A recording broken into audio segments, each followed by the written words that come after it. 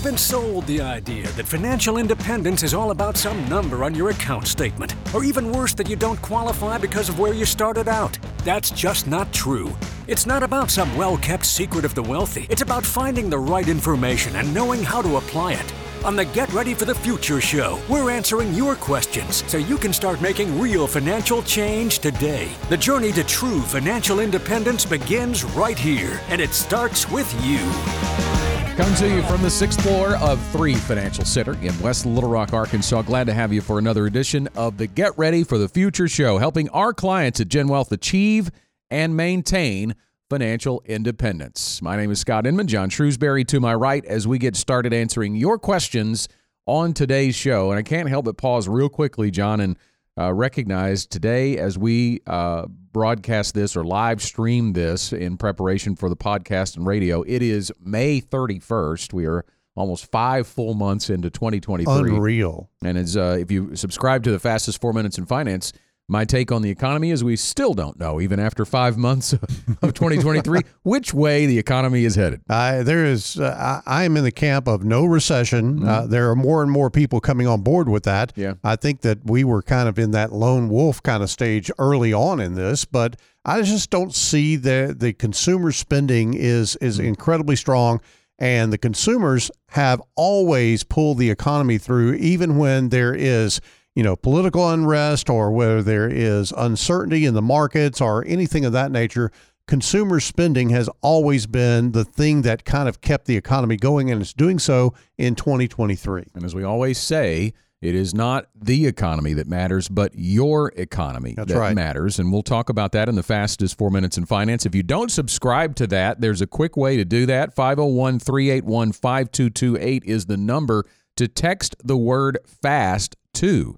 You can also go to our website, getreadyforthefuture.com, look under our shows and see Fastest 4 there, and just enter your email address. What is the Fastest 4? Well, it is part of our radio broadcast, but it is also delivered via video or via email in a video format directly to you every Friday morning. So find out what's going on in the markets, the economy, and all things finance related every Friday morning. And Scott, I will say, and I can say this because I don't have anything to do with the Fastest 4 in terms of production, and this is really all a Scott Inman production, but it really is an incredible resource if you are needing something quick and timely to just kind of get caught up on what's going on in the world, what's going on in finance. If it's important, Scott's going to talk about it. It is a great resource that will not clutter up your inbox. It will help you to stay uncluttered as far as information is concerned about the markets, the economy, your investments, and your retirement. Our marketing team does a great job with the production on that, too. It's not just the Scott Inman production. In fact, I don't produce anything. Oh, well.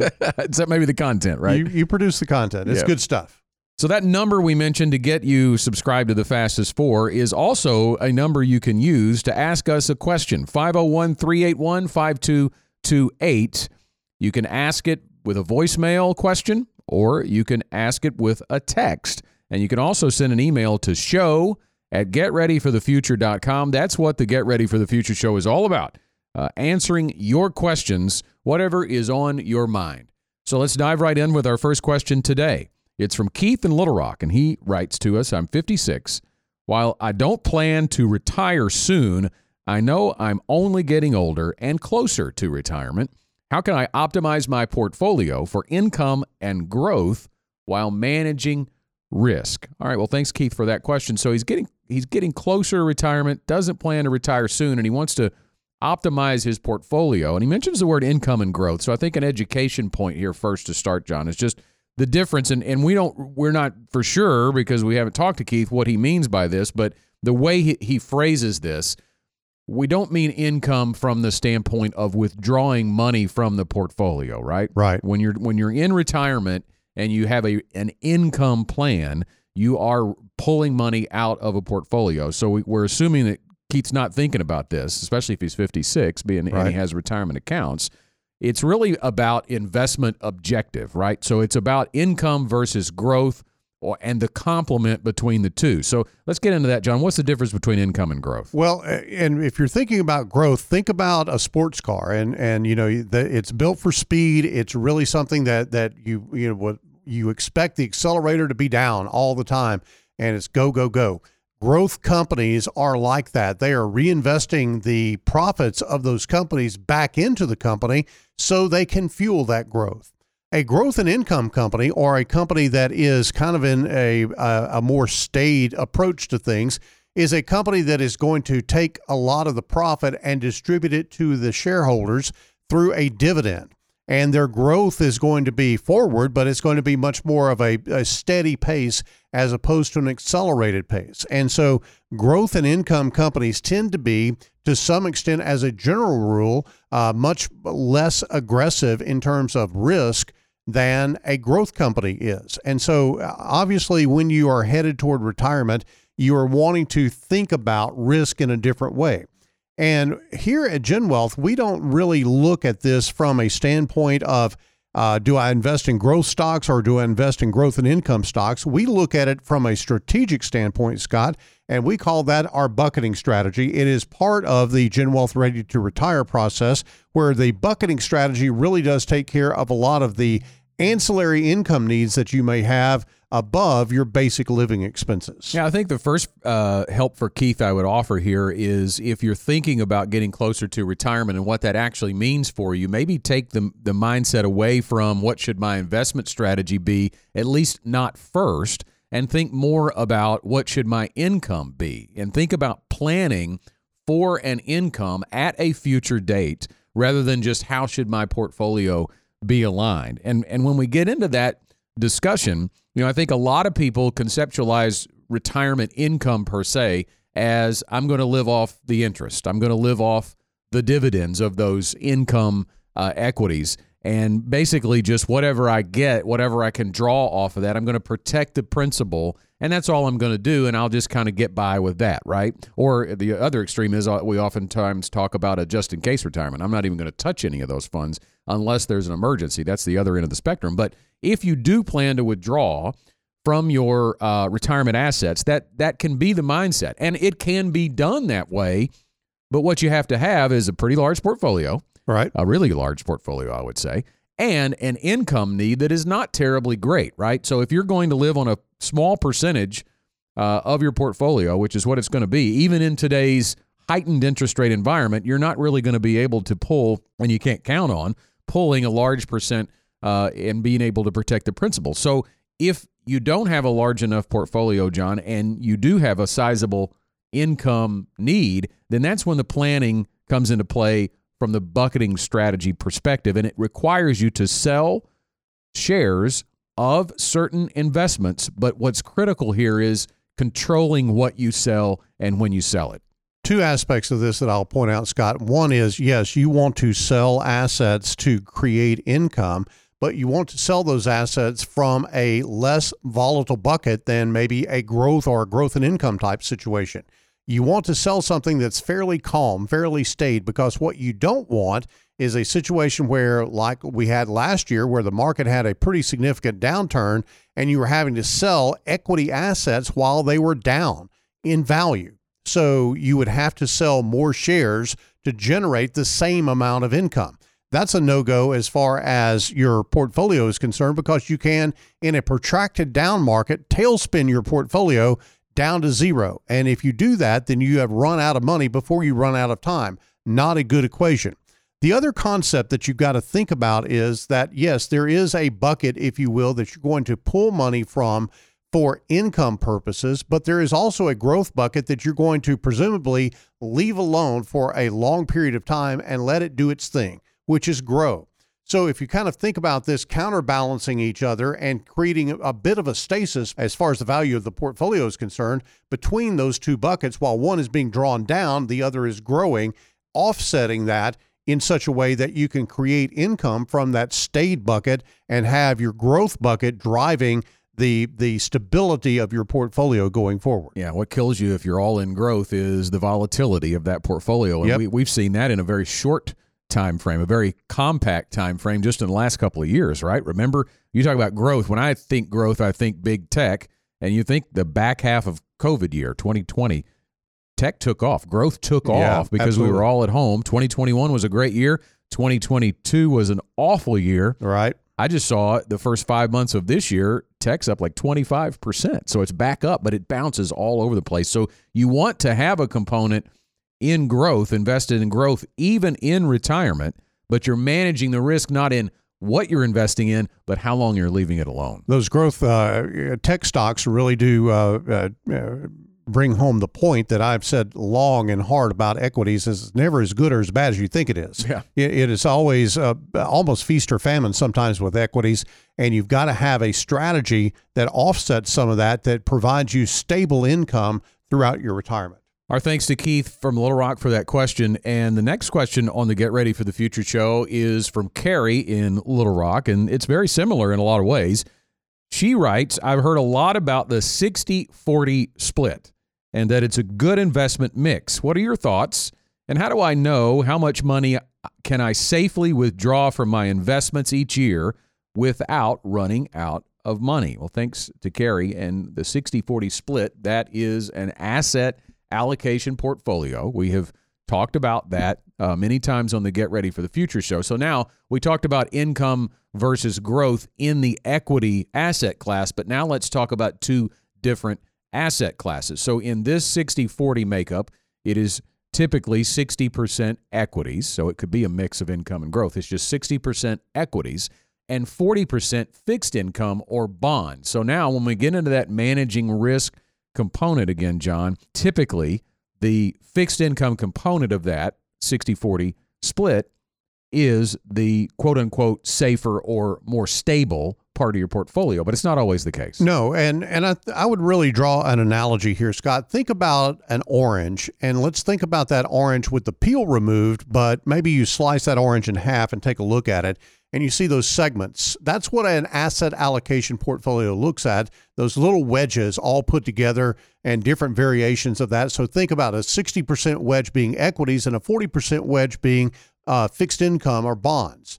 So if you're selling off of that 60-40 portfolio and you're just taking a pro rata distribution from that, then you are engaging potentially in reverse dollar cost averaging, meaning that you're going to sell those equity shares maybe at an inopportune time to create the income.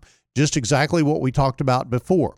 So what we think about in terms of that orange is not having the orange all put together in one circle, but actually folding it open and splitting it open. And you know, you've probably done this as a kid, Scott, is you take that orange and lay it out on the table, and you've got each of those segments laid out on the table and picking up a bite-sized piece and eating it. That's essentially what a bucketing strategy does. By being able to consume, if you will, that fixed income part of the portfolio first, it allows those equities to grow. And that is the difference between a 60-40 portfolio and a bucketing strategy. Now, let's kind of delve into this a little bit further, because Investopedia, which is a great source of basic financial information online, they say that a 60-40 portfolio no longer is keeping up with today's market environment. Now, it's really interesting here.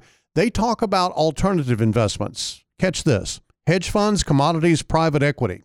Anybody a holder of those things out there? Very few folks, right? Mm-hmm. Because those things, Scott, those types of alternative investments tend to be for high net worth people. Mm-hmm. And if you haven't had any experience, if you don't really understand how a hedge fund works or how private equity works or anything of that nature, you could be buying more trouble. And frankly, sometimes hedge funds and private equities are equities just by a different name. Yeah, and alternatives can have a place in someone's portfolio. Absolutely. We do certainly use some of those here at GenWealth. So I do think when I hear 60-40, that is a little bit restrictive. You know, it's not just two asset classes that are available to you. Maybe inside of your employer plan, right? Inside of your 401k, that may be the only type of asset classes. The other thing we don't know from Carrie here is how old is she? You know, we're talking about withdrawal strategies from a 60-40. A 60-40 is typically a portfolio that is recommended, in the past it has been, for people nearing or in retirement. Certainly if Carrie is younger. So for the younger people listening here, if you're not planning to withdraw any money from your retirement assets anytime soon, you're trying to accumulate, you're trying to build, you want to probably be a little more aggressive than a 60-40 portfolio. And one of the main reasons, John, you want to do that is when you are contributing. You were talking earlier about what is known as sequence risk. When you're withdrawing money as a portfolio is losing value, you're selling more shares at a discounted rate. The reverse is true when you're putting money into your retirement savings. Yeah, and I think about it, Scott, like you just want to take what the market environment is going to give you. You know you're going to get volatility in the short term from equities, from stocks. But in the long term, you know the longer you have those equities invested, the higher the probability is that you're going to get a decent rate of return. As a matter of fact, there's never been a 15-year period of time in the S&P 500's history that you had a negative rate of return. You go out 25 years, the worst rate of return is somewhere in the 7 to 8% range. And so when you think about your portfolio, and even if you are approaching retirement, you've got to have a growth component to your portfolio to help keep raises going for you in retirement so you can keep up with the cost of living. So an equity portfolio is definitely something that you want to do. What we do not subscribe to, Scott, is kind of mixing those all together into one portfolio. We believe in segmenting that portfolio out into different asset classes and then rebalancing that portfolio as time goes on through waterfalling profits over into the fixed income accounts so that you can consume those. Another way to think about this is almost a plant, grow, and harvest type strategy, where if you kind of think about what a farmer does, he plants the crop in the field, he tends to it over a long period of time, he grows it, and then he harvests that crop, puts it in the storehouse, and then consumes it at the kitchen table. That's the same type of strategy that we would look at to use equities. We want to grow them over a period of time, take the profit from that, and then consume that out of the storehouse, which would be your fixed income type component. So important, I think, to point out, too, our first two questions today on the show have been about investments, but they have been standalone questions. Investments are extremely important, and they are unique. An investment strategy is unique to you, but it only is developed through the ready-to-retire process or to the accumulator phase through a plan, a written plan on paper on purpose. We have to know where we're going before we can really try to place the roadmap out there on how to get there. So they're good questions, great questions, and we hope we gave you some education in answering them and kind of talk through that. But the ultimate answer is, for Keith or for Carrie, it's not the 60-40, it's not the mix of income versus growth that should be the first question to be asked.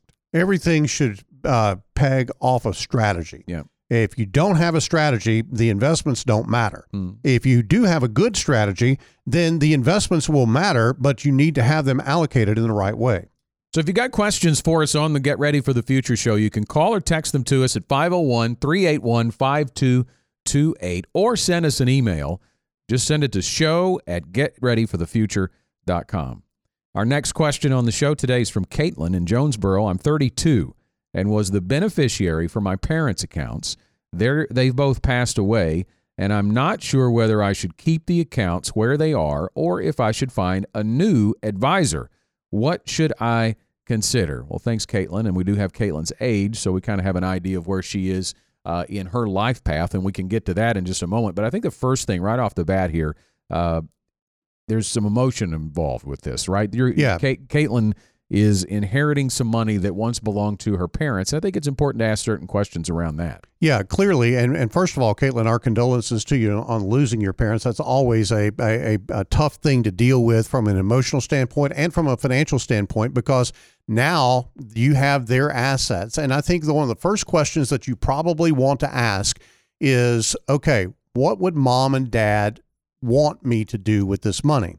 And I think the first key question here, Scott, is whether it is a retirement account or retirement accounts that you are inheriting, or if it is an after-tax or a non-qualified asset that you're inheriting. Caitlin asked about whether she could keep the accounts where they are. Let's talk about that in just a second. But a retirement account is going to have a need for a lot of engagement with a financial advisor to understand the tax implications of what you have under Secure Act and Secure Act 2.0. That really does come into play as a non-spouse beneficiary of that retirement account, or retirement accounts as it may be.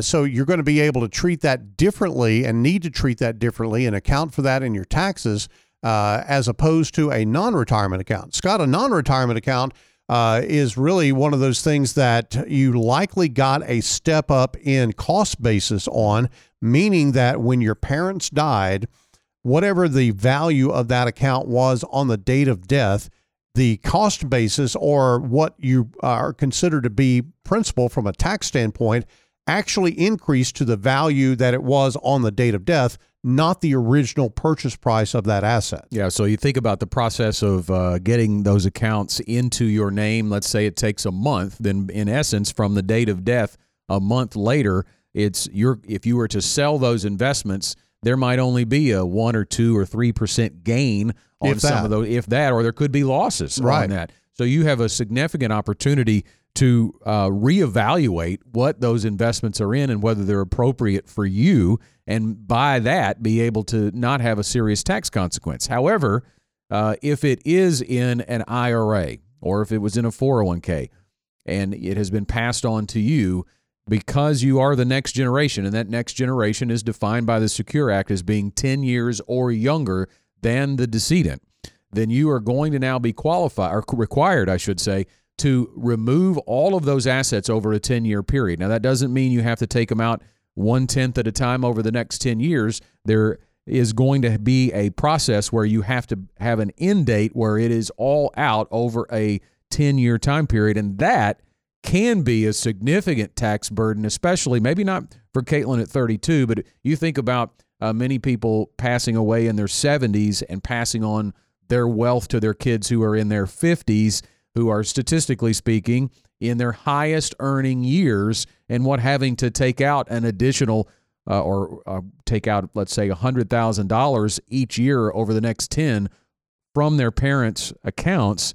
That gets stacked on top of the income they've already earned for that tax year. So if they're in the 22% federal income tax bracket, they could jump to the next one very quickly, very easily. Very, very significantly. But let's back up for just a second, Scott. Let's talk a little bit about Caitlin and what this money could mean for her. Whether it's retirement money or non-retirement money, Caitlin has some opportunities here at 32. And we don't know the amount of money that is involved here, but even with a small amount of money at 32, this could set you up, Caitlin, for your path to financial independence.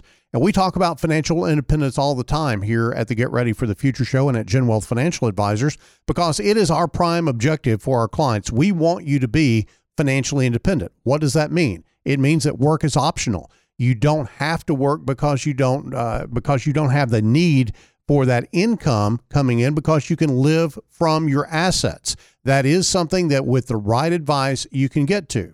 Now, with that small commercial about financial independence, let's talk about how Caitlin could potentially get there. Caitlin, let's say that you have $50,000 coming from your parents. And let's assume for right now that you don't have any tax that's due on this money. Maybe it's an after-tax account. At 32, if you invested that $50,000 in the S&P 500 rate of return, let's say long-term 10% rate of return, that would grow to $800,000 roughly at age 62. Now, Scott, let me make sure that the compliance people are all happy. 10% is not a guaranteed rate of return. That is the average long-term rate of return of the S&P 500 in a general sense. That is not any particular account, and you can't directly invest in the S&P 500. So what we're talking about here is very hypothetical, right? But it is the way that equities can work for you potentially if you think about what you're trying to do here. And your objective should be, I would think, to fulfill the wishes of your parents. And if your parents want you to be financially independent or wanted you to be financially secure, then investing this money and leaving it alone for a long period of time could pay huge dividends for you as time goes on.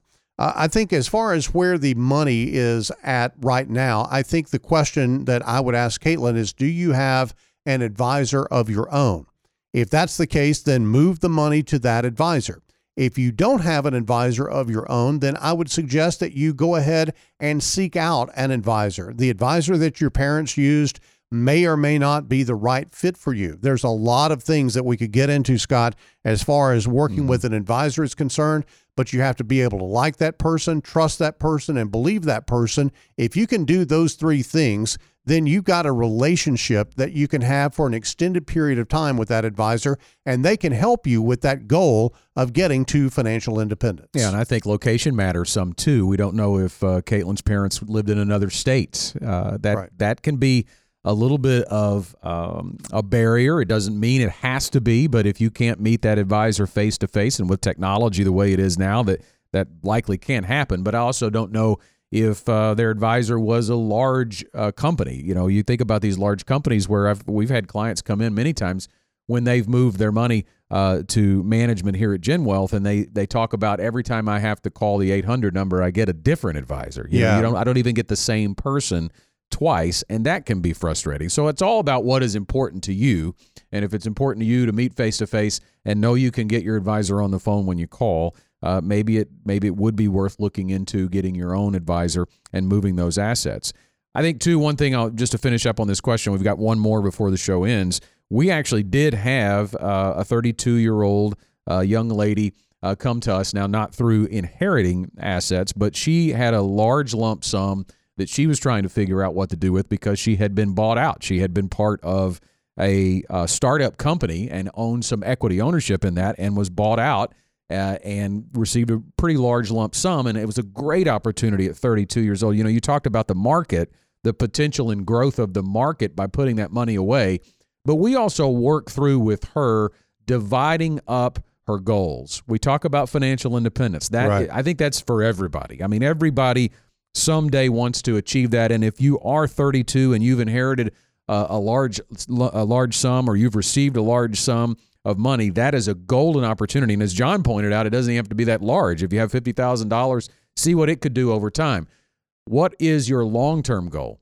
What are your intermediate goals? We ask our client that too. Do you have a desire to build a house someday and need a down payment for that house? If you have a second property you'd like to buy in the near future, and by near future in these terms, intermediate would be 5 to 10 to 15 years away.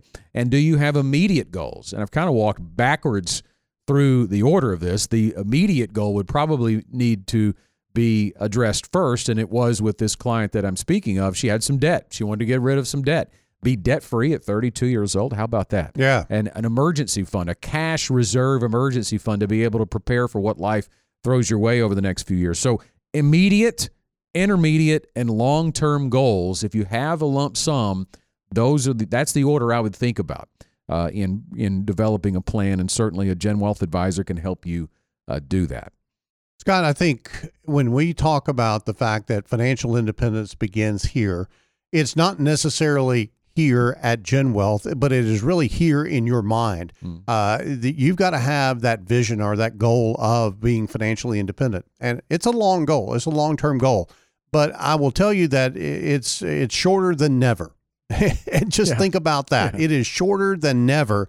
You've got to think about, how is it that I am going to live when I am no longer able to work, or when I don't want to work? Not that you're not able to. Nothing says you have to work all of your life. A lot of people have kind of resigned themselves to the fact that I'm going to work till I die. Yeah. Well, I think that's just a cop-out for not being disciplined and really mindful enough to really engage in the planning process. Yeah. And that's really how this really shows up. And I think also it's a lack of purpose on the back end of that, right? Right. It's hard to think about if maybe you enjoy your job. Maybe you really don't even enjoy your job. It's all you know, right? Mm-hmm. And you don't know what life could look like. But think about that for a little bit. Allow yourself to dream. And maybe you're not 32, maybe you're 62. Whoever is listening and needs to hear this, financial independence can become a reality for you, but not without planning for it. All right, we've got one more question we're going to squeeze in here, and we're swerving big time. We've talked investments. We've talked about what to do with an inherited sum of money. Jerry from Cabot is asking us today, what is FDIC insurance, and is my money safe in the bank? Boy, I can imagine what headlines that Jerry has been reading. Wow. We've been reading them too, and it can be scary to hear about banks failing. And that, of course, has been in the headlines recently. So, John, let's dive in. FDIC insurance. FDIC insurance is the insurance program that the federal government has for protecting the wealth of people who have savings at local banks. Now, this has kind of gotten a little bit distorted, a little bit skewed, and I'm going to rant just a little bit on this because FDIC insurance limit is $250,000. Unless you're a hedge fund manager or you are a private equity person that had a lot of money in Silicon Valley Bank, and then they just went, you know what, that $250,000 doesn't mean anything. We're just going to protect everybody that was in that bank.